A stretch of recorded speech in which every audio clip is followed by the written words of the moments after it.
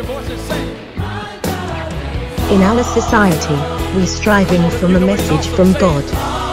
God's messages transcend age, gender, socio-economic status, ethnicities, religious persuasions, political affiliations, and cultural restrictions that encourage and inspire people to become saved, delivered, and set free from the bond of sin, as well as gain a closer relationship with God. This is God's Inputs for You with Evangelist Dr. Sharon Westbrooks. Greetings. I'm Evangelist Dr. Sharon Westbrooks, the host of God's Input for You on the Resilient Christian Radio Network. Thank you for joining me for this broadcast. I appreciate each of you for tuning in. I was asked, what should a Christian focus be on during Thanksgiving? Well, Thanksgiving in the United States was originally celebrated by pilgrim settlers in Massachusetts during their second winter in America in December 1621. During the first winter, 44 of the original 102 colonists died. At one point, their daily food ration was down to 5 kernels of corn apiece. But then an unexpected trading vessel arrived, swapping them beaver pelts for grain, providing for their severe need. The next summer's crop brought hope, and Governor William Bradford decreed that December 13, 1621, be set aside as a day of feasting and prayer to show their gratitude of the colonies that they were still alive. From that time forward, Americans celebrate Thanksgiving as a day to give thanks to God for his gracious and sufficient provisions. Scripturally, we find things related to the issue of Thanksgiving nearly from cover to cover of the Bible. Individuals offered up sacrifices out of gratitude in the book of Genesis. The Israelites sang a song of thanksgiving as God delivered them from Pharaoh's army after the crossing of the Red Sea in Exodus. Later, the Mosaic Law set aside 3 times each year when the Israelites were to gather together.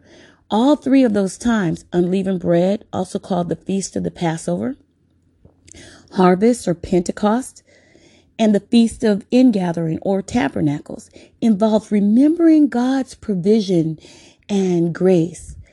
Harvest and Tabernacles took place specifically in relation to God's provisions in the harvest of various fruit trees and crops. The book of Psalms is packed full of songs of thanksgiving, both for God's grace to the Israelite people as a whole through his mighty deeds, as well as for his individual graces to each of us. In the New Testament, there are repeated admonitions to give thanks to God. And the focus of this broadcast is on thanking God for his mercy, grace, and love. On the evening before his crucifixion, Jesus, with his disciples in the upper room, sharing with them some of the most intimate truths of his entire ministry, as he discussed the love of the Father and his love for his disciples, he declared, "Greater love hath no man than this, that a man lay down his life for his friends." John 15:13. Though they didn't realize it at the time, the disciples were only hours from the practical realization of the aforementioned truth.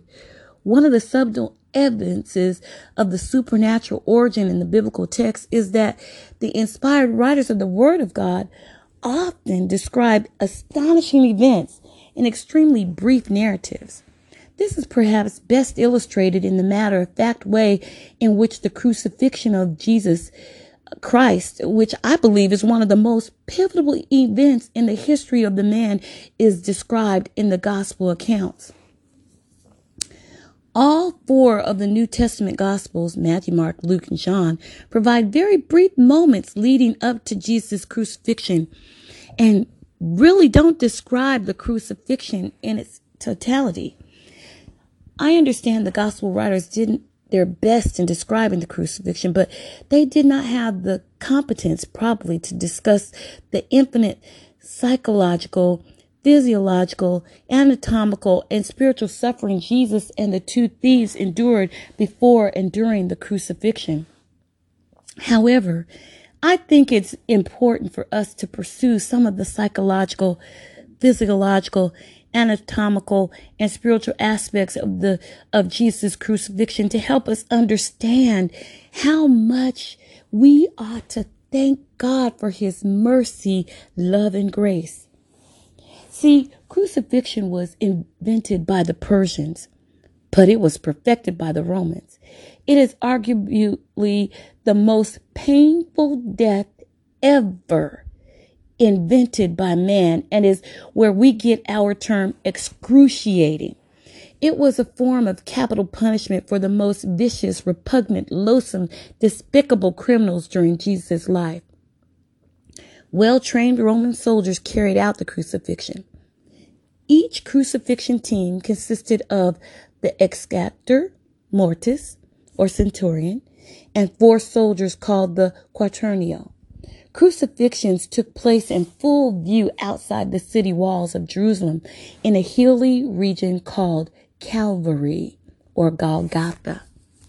The most common device used for crucifixion was a wooden cross, which consisted of an upright pole, usually permanently fixed in the ground, with a removable crossbar, weighing usually between 75 to 100 pounds. The Roman crosses stood about 7 to 7.5 feet in height because, from a practical point of view, it was easier to lift the cross piece and the victim into position. Additionally, it was also easier to remove the cross piece and victim in position. It was also easier to remove the victim after death, and it made it easier for wild animals to finish the victim off. The nails used in crucifixion were made of iron. A typical nail used in Jesus' time measured approximately 7 to 9 inches long, with a square shaft that measured 9 millimeters at the head and tapered off to a 5 millimeter point at the tip. According to scriptures, the psychological aspect of Christ's crucifixion began in the Garden of Gethsemane on the evening before his crucifixion. While the disciples slept, the Gospel of Luke provides some very interesting insight into what Jesus was experiencing psychologically, physiologically, and anatomically. For Luke 22:41 through 44 conveys, and he, Jesus, was withdrawn from them about a stone's throw. And he knelt down and prayed, saying, Father, if thou be willing, remove this cup from me. Nevertheless, not my will, but thine be done. Then an angel appeared to him from heaven, strengthening him. And being in agony, he prayed more earnestly, and his sweat was as it were a great drop of blood falling down to the ground.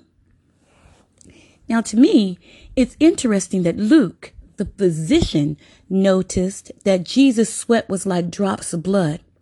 I don't know if Luke knew the cause of Jesus' bloody sweat, but medical science today has a name for it. It's called hematidrosis. Hematidrosis is a condition in which the capillary blood vessels that feed the sweat glands rupture or break, causing sweat to mix with blood from the skin. The cause of the hematidrosis is very rare, and it only happens when a person is under conditions of extreme physical and emotional pressure or tension. Make no mistake about it. Jesus wasn't sweating blood because he was afraid of the physical pain of the cross. Indeed, the book of Hebrews 12:2 informs us that Jesus looked forward to the cross. It conveys looking unto Jesus, the author and finisher of our faith, who for the joy that was set before him endured the cross, despising the shame, and has sat down at the right hand of the throne of God.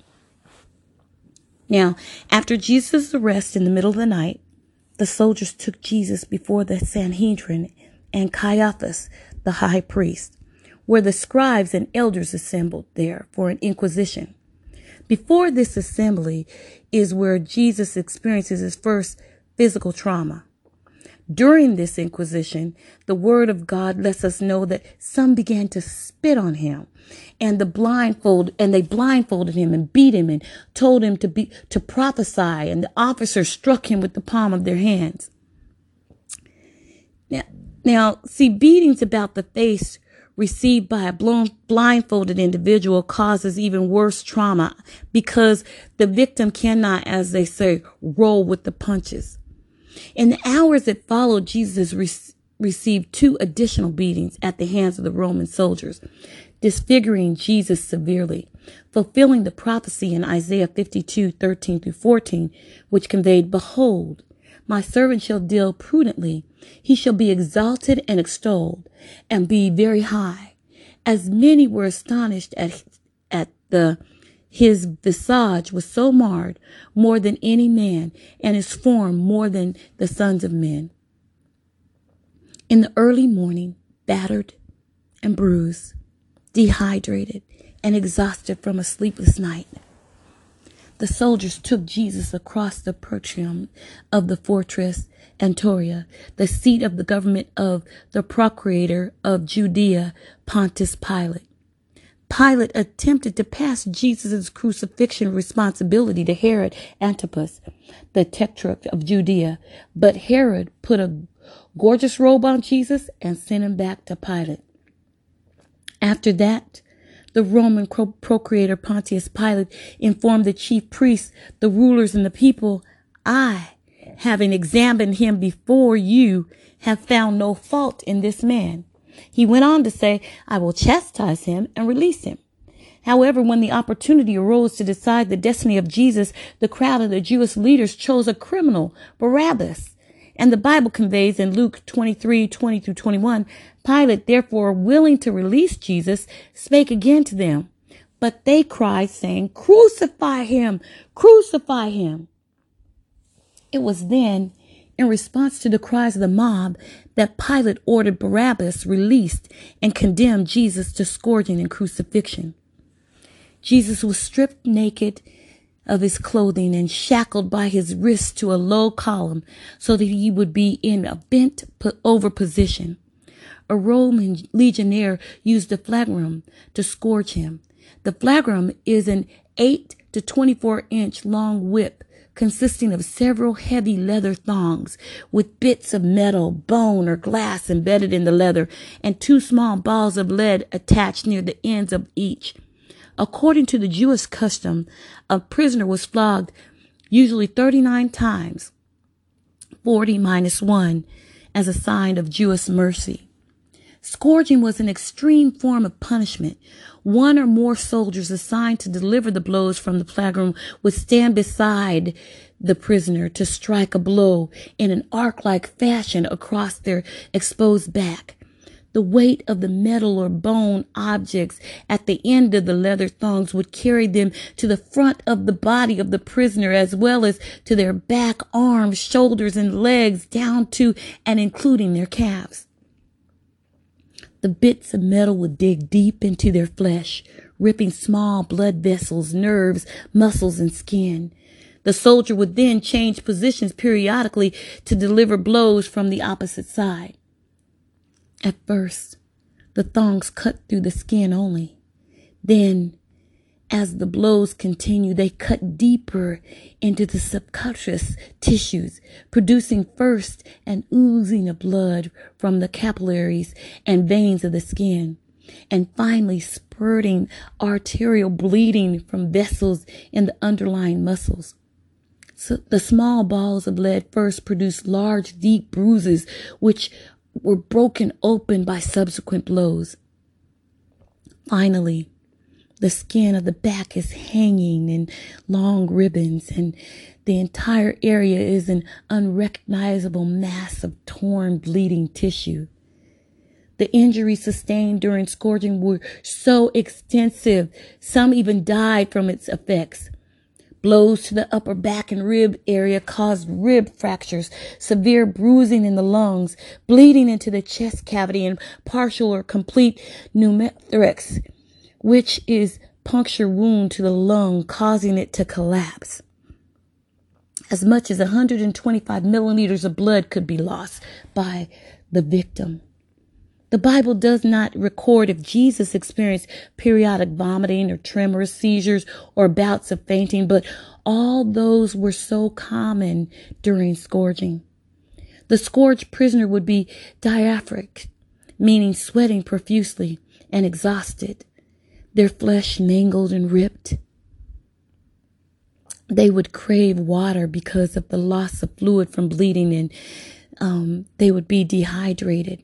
The steady loss of fluid would initiate hypovolemic shock, while a slow, steady accumulation of fluid in their injured lungs would make breathing difficult.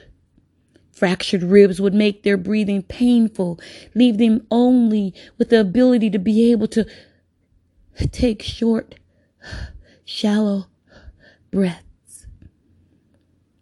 The plummet at the end of the leather strap would lacerate their liver and maybe their spleen. Their beatings continued until the centurion in charge determined they were near death and stopped the beating. The half-fainting victim was untied and allowed to slump to the stone pavement wet with their own blood. I cannot even imagine the pain Jesus endured.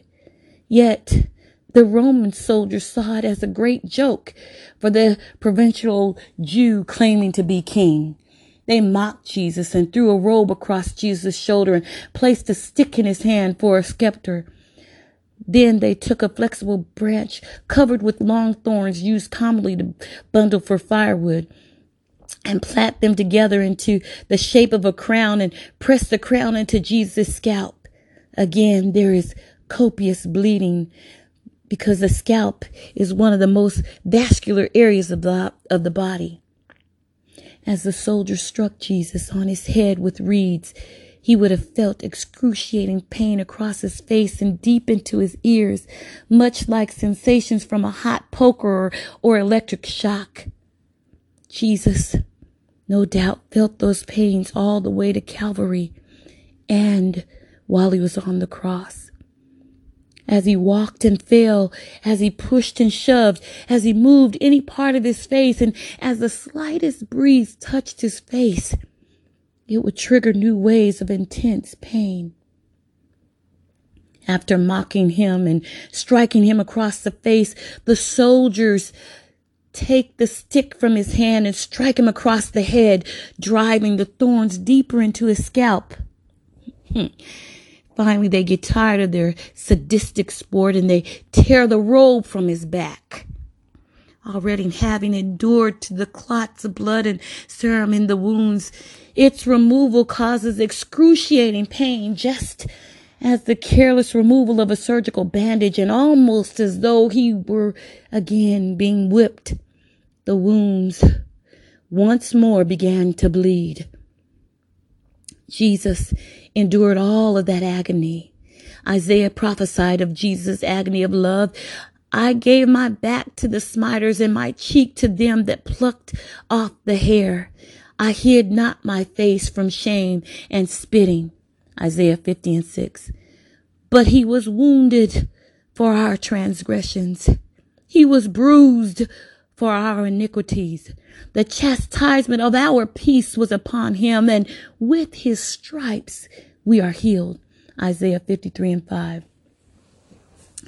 The heavy pendulum of the cross was tied across Jesus' shoulders, and the procession of the condemned Christ, along with the two thieves and the execution detail of Roman soldiers headed by a centurion, began its slow journey along to Calvary.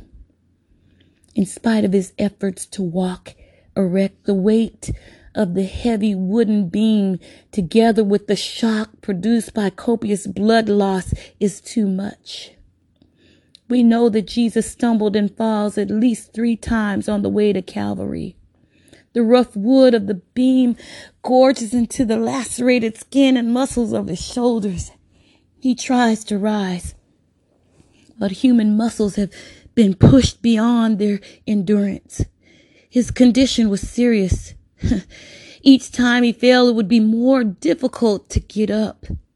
His executioners needed to keep him alive until the crucifixion. So the centurion, anxious to get on with the crucifixion, selected a North African onlooker, Simon of Cyrene, to carry the cross.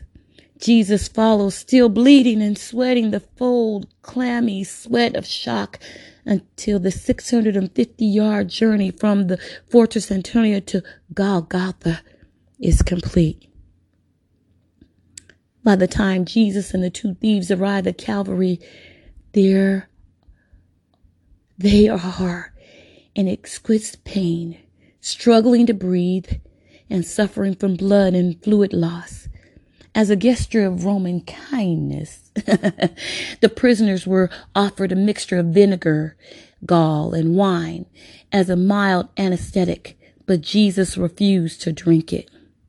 One of the executioners threw Jesus to the ground quickly with his shoulders against the wood.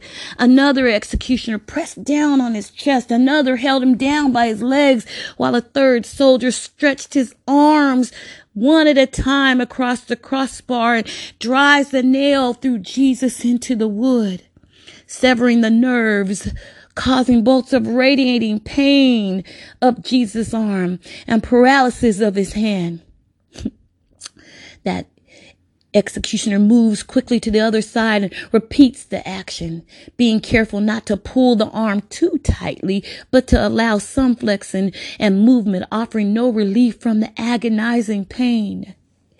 There will be minimal bleeding and no broken bones, fulfilling scripture. He keepeth his bones, not one of them is broken. Psalms 34:20. Then two members of the executioner squad lightly manned the ends of the cross piece, while a third member grasped Jesus around the waist, getting him to his feet. They backed him up right onto a platform device, and then two men lifted him by the legs and insert the cross piece into a mortise on top of the upright. They then began to position Jesus' feet, which is probably the most critical part of the mechanics of crucifixion. First, they bend Jesus' knee about 45 degrees and place his downward, until they are flush to the cross, with his left foot pressed backward against the right foot, both feet extended, toes down.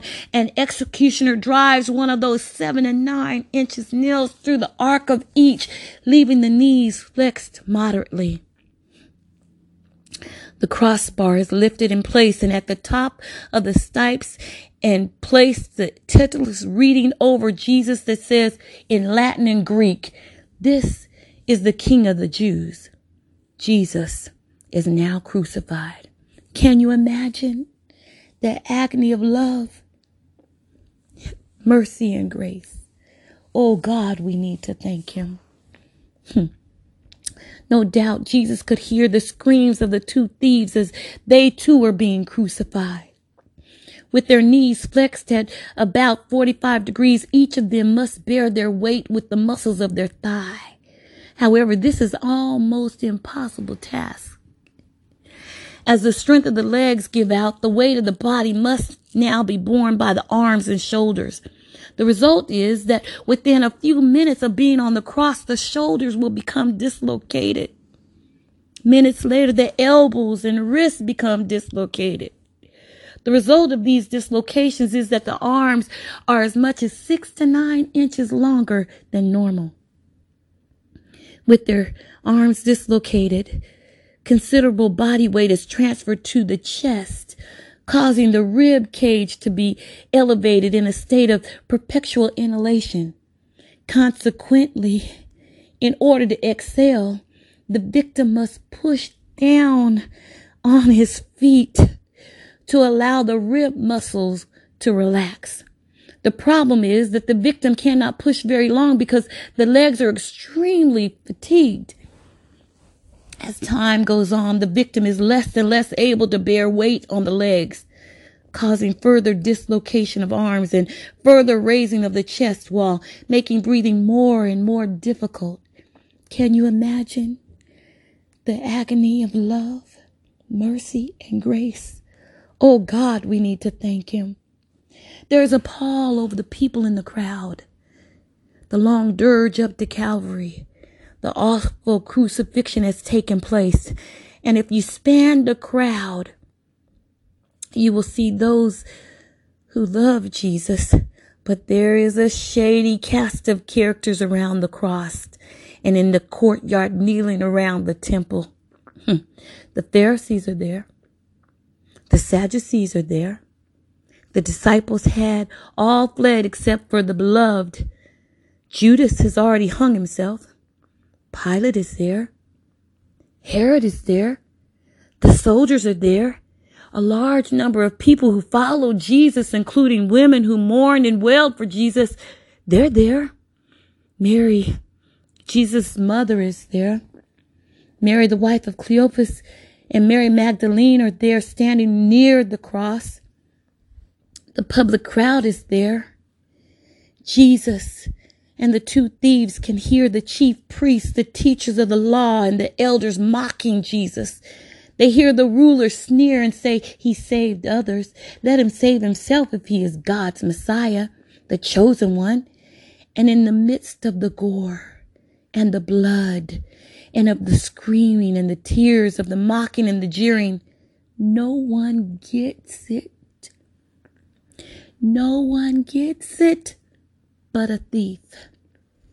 The Pharisees represented ecclesiasm, but they don't get it. The Sadducees represented the law, but they don't get it. Pilate represented opportunism, but he didn't get it. Herod represented secularism, but he didn't get it. The soldiers represented militarism, but they didn't get it. The crowd, public, represented acquiescence to a wicked government in alliance with a blasphemous religion, but they still did not get it. But a thief got it. As he slowly sags down with more weight on the nails in his palms, excruciating pain shoots along his fingers and up his arms to explode in his brain. The nails in his palms are putting pressure on his median nerves. Can you imagine the agony of love, grace, and mercy? Oh, how we need to thank him for his provisions. As Jesus pushes himself upward to avoid this stretching torment, he places his full weight on the nail through his feet. Again, there's the searing agony of the nail tearing through the nerves between the mattress bows of his feet. He hears his tormentors' mockings, the crying, the mockers, the wailing of the women. At this point, Jesus' arms are tired. Great waves of cramp sweep over his muscles, knotting them in deep, relentless, throbbing pain. With these cramps comes the inability to push himself upward. Hanging by his arms, his pectoral muscles are paralyzed and his intercostal muscles are unable to act. Air can be drawn into his lungs, but it's so hard to exhale. Jesus fights to raise himself in order to get even one short breath. Can you imagine the agony of love? Oh, how we need to thank him for his provisions of mercy and grace and love. Two hardened criminals, two lawbreakers, one on the left, the other on the right, one dying in sin and the other dying to sin. For in the midst of their agony and excruciating pain, the thief on the left of Jesus, no doubt hearing the religious leaders conveying, he saved others. This thief, out of desperation to be free from the pain and wanting to be back down on the ground, railed on Jesus. If thou be Christ, save thyself and us. To rail is to say something abusively and harshly. That thief on the left yelled harshly at Jesus, if thou be Christ. Not only is he being abusive, he is insulting Jesus, because the if indicates he doesn't know who he's talking to. The if to me indicates that he doesn't believe, but in the event you if thou be Christ, then save yourself and us. See, this thief's statement is not only harsh, abusive, and insulting, it's selfish. The thief on the left was looking for cheap grace. He is like many today who want to use Christ for their own end. That's playing both sides against the middle. You could be, and if you are, you should do something for yourself and throw us in there as well. That's Christianity on the margins. That is 1 foot in and 1 foot out. That's coming to church when you need some money to pay a bill. That's coming 1 week and then missing 3 weeks. That is the CEM type of churchgoer. You know, the only time they attend church is on Christmas, Easter, and Mother's Day. If you are Christ, then prove yourself. If only people on the outside and on the margins use the word if when referring to Jesus, because there is no room for if when talking about Christ. There is no room for doubting Jesus' deity when referring to Christ. It is terrible. So many people listening to me right now are if people. The only time you call on Jesus is when you are in need because you want Jesus to do something for you. You do not recognize Jesus for who he truly is. You only call on Jesus in superficial, shallow ways when you are in crisis. Oh, the agony of love. God, we need to thank him for his provisions of love, mercy, and grace.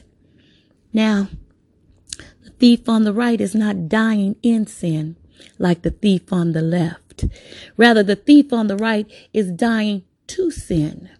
The thief on the left is dying in sin, didn't get it, but the thief on the right saw Jesus and he began dying to sin. The thief on the right recognized that the man in the middle is Jesus the Christ who is dying for sin.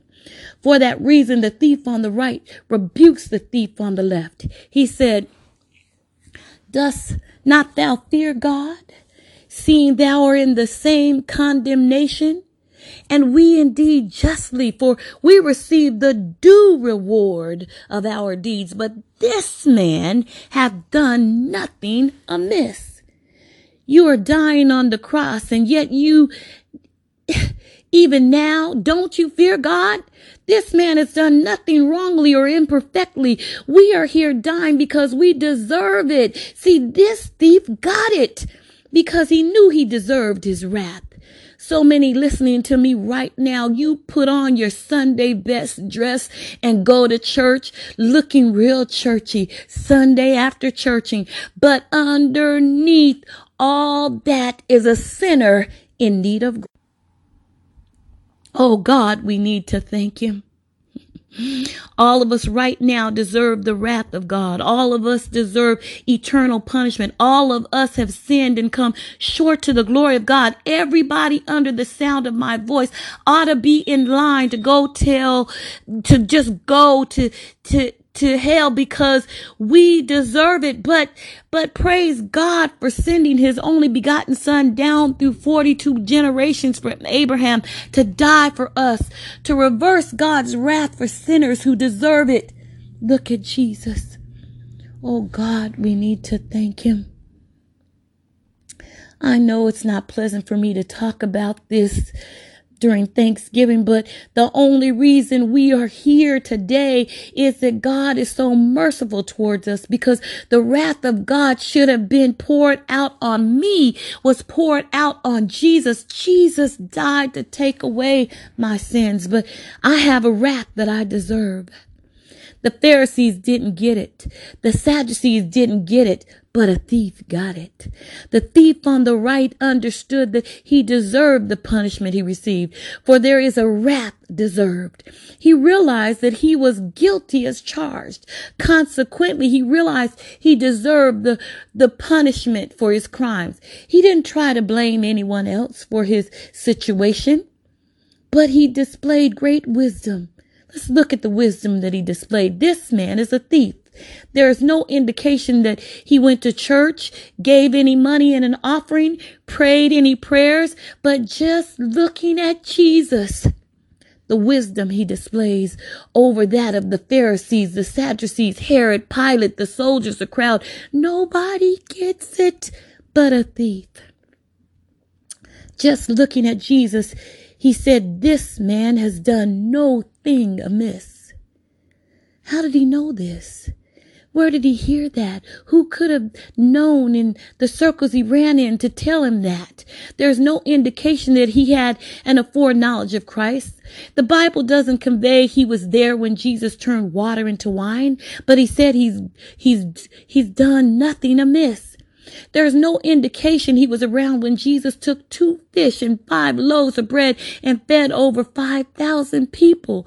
The scripture doesn't record that he knew anything about a woman with an issue of blood who touched the hem of Jesus' garment and was made whole. None of the gospels record that the thief on the right was around when Jesus' disciples said, Master, don't you care that we are about to perish, when they were on the Sea of Galilee and Jesus spoke to the wind and made it be still? He wasn't in the house when they tore off the roof to let a man down so Jesus could heal the man. He wasn't there when Jesus told the man by the pool to take up his bed and walk. There's no indication that he was around when the man stretched out his withered hand and Jesus made him whole. No, there's no indication that he was there when the 10 lepers shouted, Jesus, Son of David, have mercy on us, and he healed them of leprosy. There's no indication he was around when he told Lazarus to come forth after he was dead, but he got it. So how did he know that Jesus had done nothing amiss? This thief looked at Jesus and could tell there was nothing amiss. What does that mean, nothing amiss? It means that Jesus did nothing improper. For see, Jesus was charged with high treason against heaven, of blasphemy, of not only laying claims to royal honors, but making himself equal with God. I take it, therefore, that in saying this man has done nothing amiss, his words must mean he has made no false claim.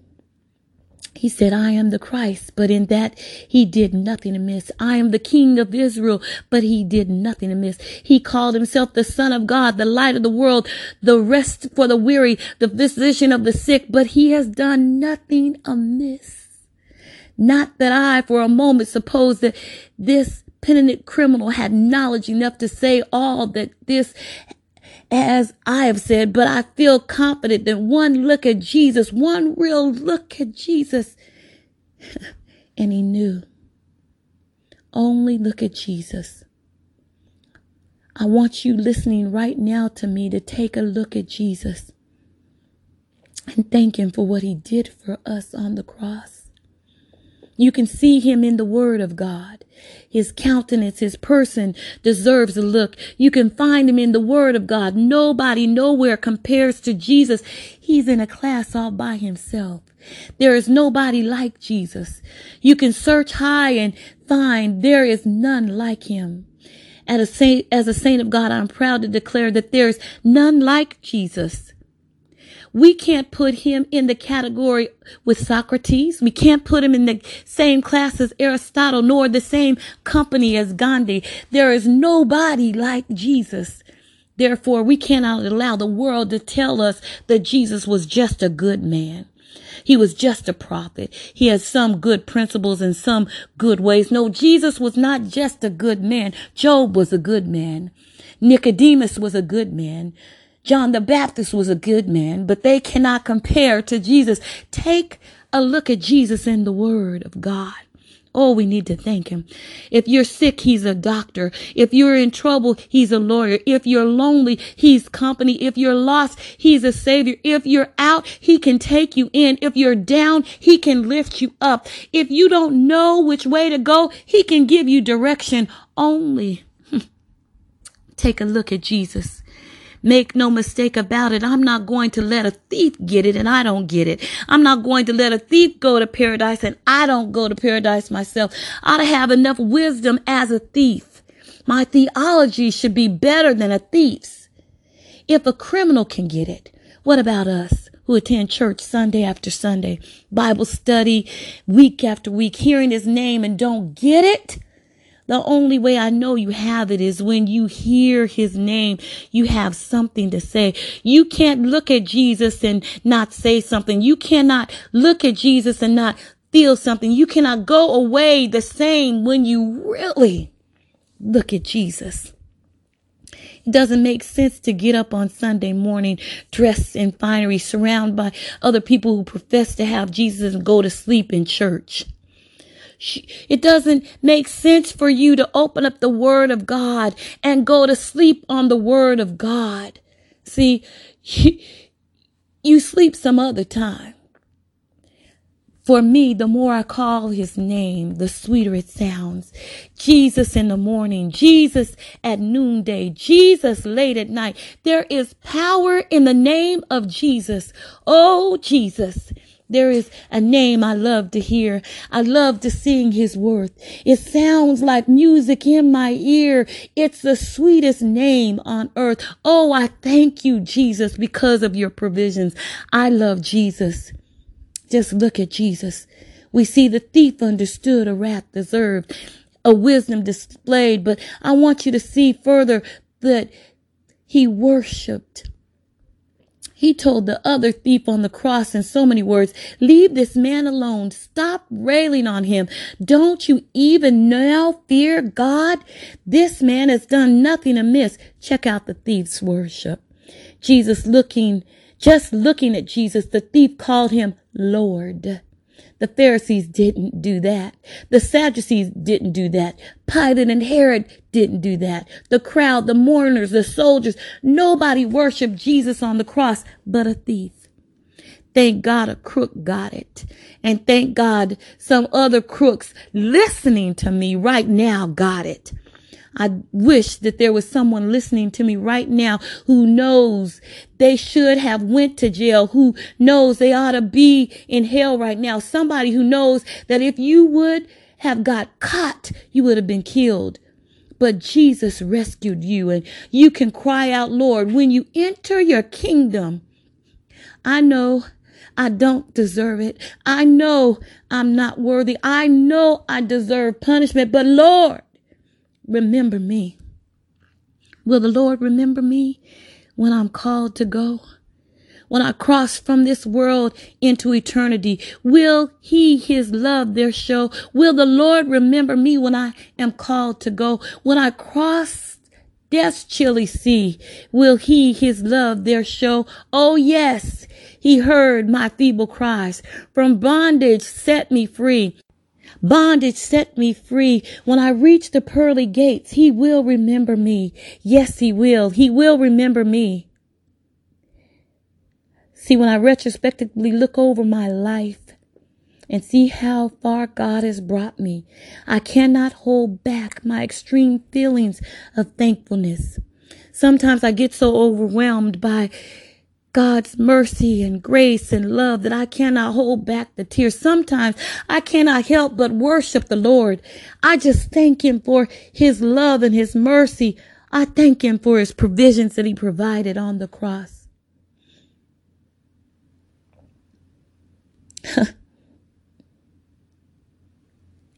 Is there anyone listening to me that knows God is good to you?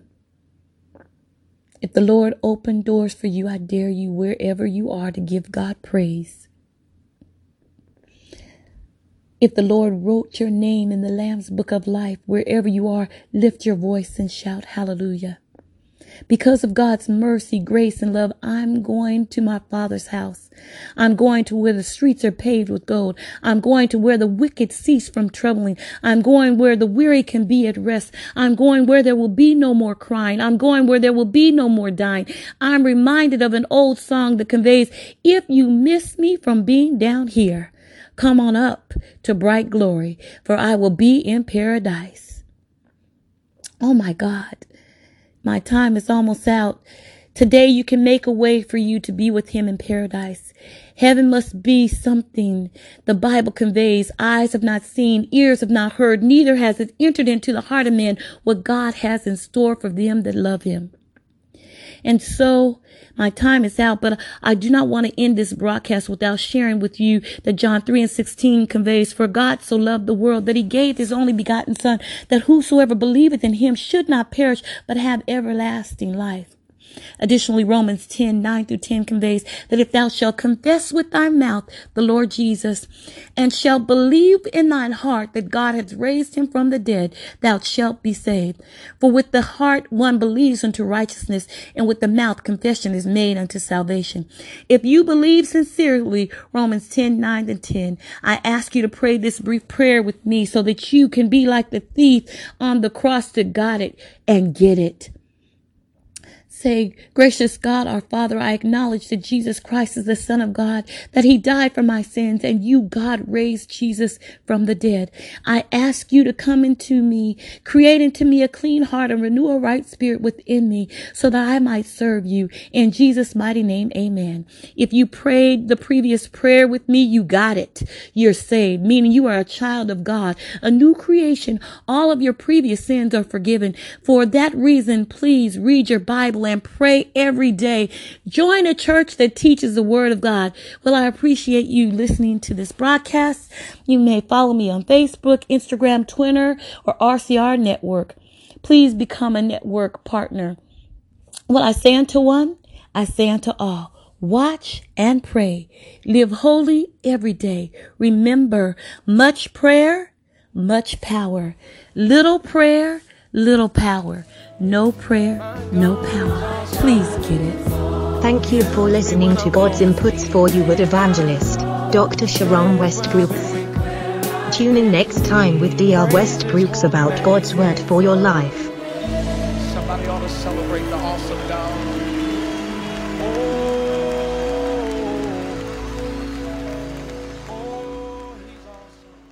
God's Inputs for You is copyrighted by Evangelist Dr. Sharon Westbrooks Ministries and the Resilient Christian Radio Network.